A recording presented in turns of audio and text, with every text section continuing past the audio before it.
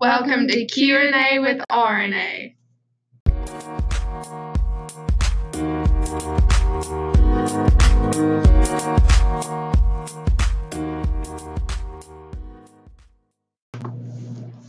Today we are going to be talking about what we're calling the basics. And by basics, we are talking about the basic of what a healthy relationship is, what we think it is, what other people think it is from the people who have studied healthy relationships, and then hopefully that'll get y'all thinking about what the term healthy relationships mean to you personally. So without further ado, let's get this thing going.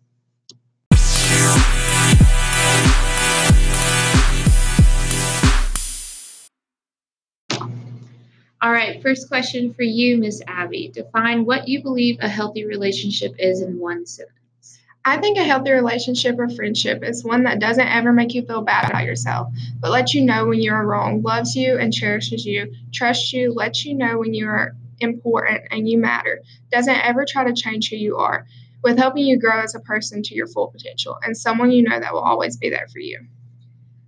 Yeah, I agree with you there. I think a healthy relationship or friendship involves everything that you mentioned. I also feel that it changes between couples. I mean, there are different types and different reasons for a relationship. So I feel as long as both people in the relationship or friendship agree to the terms of their relationship, then it is healthy. To me, as long as it is mutual, again, it is healthy. You know, like what you said is what you want. So as long as you're getting that and you're giving your partner what they need or want, it is healthy.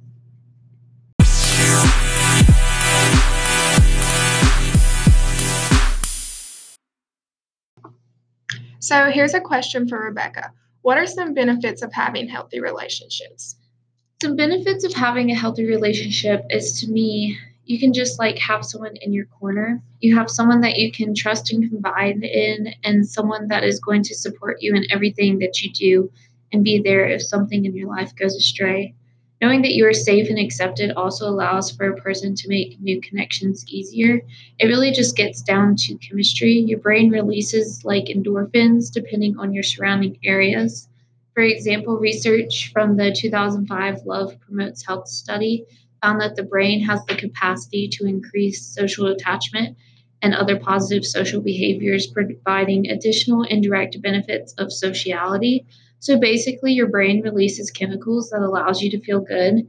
So if you are in a relationship with someone and endorphins are released, you're going to try and recreate the same thing. So you're going to become more sociable and gain more friends. Especially if you're in like a really, really, really good relationship, it's benefiting both partners. You're going to want to go out and find more like that.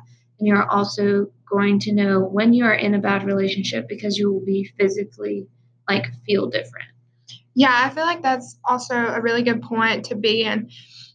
Like, have a relationship that was maybe bad for you so you can see the difference in having someone that's good for you and having a really unhealthy relationship, because there's big differences and you're going to see them if you've been in both types of relationships.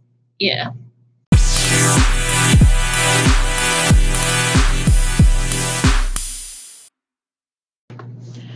Here's another question for Rebecca. What are some traits of an unhealthy relationship and red flags to know about?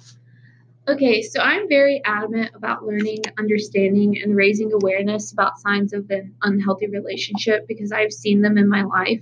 But if anyone ever has a few minutes to just like read something real quick, Dr. Alice Boyles, who is a practicing psychiatrist, posted an article on psychologytoday.com titled 51 Signs of an Unhealthy Relationship. And man, it is definitely an eye opener.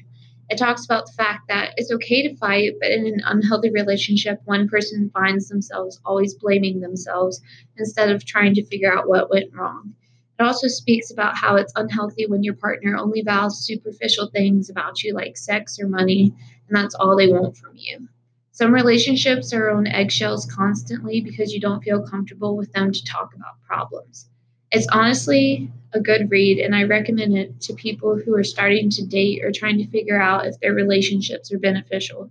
Because honestly, 90% of what Dr. Bowles talks about can be related to relationships between friends, co-workers, family members, etc. Determining whether it's a healthy relationship or unhealthy doesn't always have to correlate with a romantic relationship.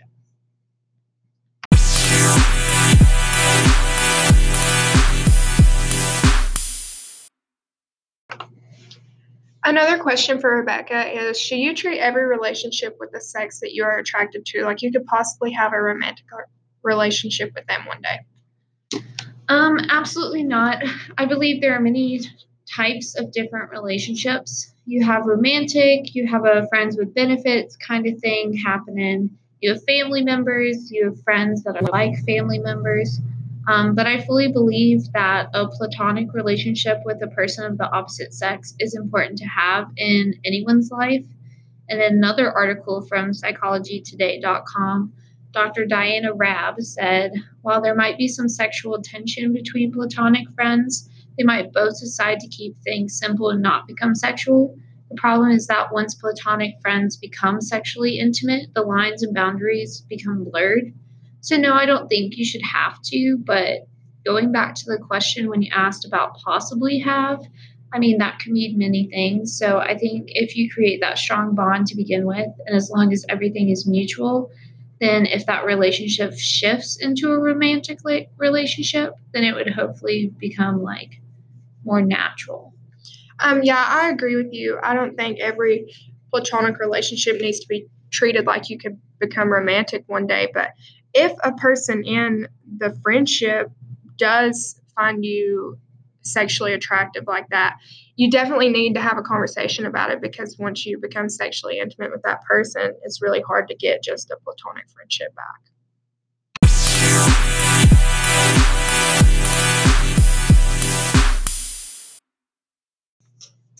So, a question for you, Abby. What are some things that you consider are essential for a healthy relationship? I think trust is very essential. If you do not trust your friend in a friendship or your partner in a relationship, then I truly think it's bound to fail. Trusting someone is what I think makes a good relationship work. Another important thing in a relationship is having someone that you know cares for you and only wants what's best for you. At the end of the day, your partner or friend may drive you crazy, but if you know what they say and do is from the heart and that they are only trying to help you, then I think your relationship will work. Yes, I absolutely agree with that. I think trust is something that is extremely important. I think one that is a like sub factor of trust is truth. A healthy relationship is one where people don't keep secrets unless it's like a surprise birthday party, then that's fine. But I think if you have trust, you can trust your partner to be truthful with you, because once something or someone becomes untruthful, people's needs start to be unmet. Like I was saying earlier, if the relationship is mutual, then it is beneficial and healthy. But I feel that if one partner becomes untruthful, then it could begin causing issues that would like not allow for the other's partner's needs to be met, because those qualities they're looking for may not be present anymore.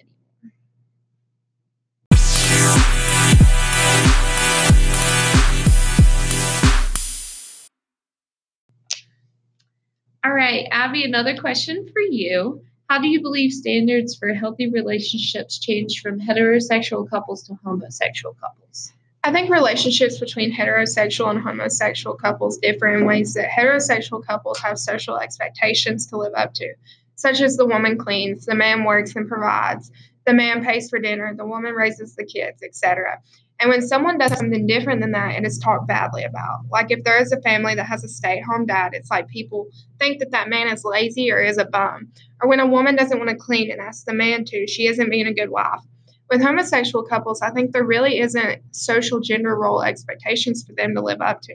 They can both clean. It doesn't really matter if one or the other stays at home or works outside of the home. It doesn't matter if they both cook, one cooks, etc.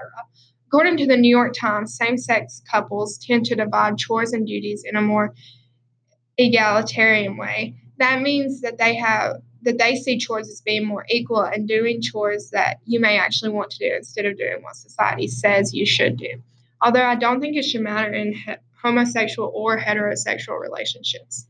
Yeah, I agree. And that statistic really like blows my mind. To me, it makes sense to split up chores. I mean, honestly, whoever has the time to do it needs to do it. I don't really understand why we continue to make that a social norm. I mean, my personal family, my dad is retired, so he's at home all the time. So he takes care of things while my mom's at work because he has the time to do it. I feel that if we all tag team it, then like people get things done faster.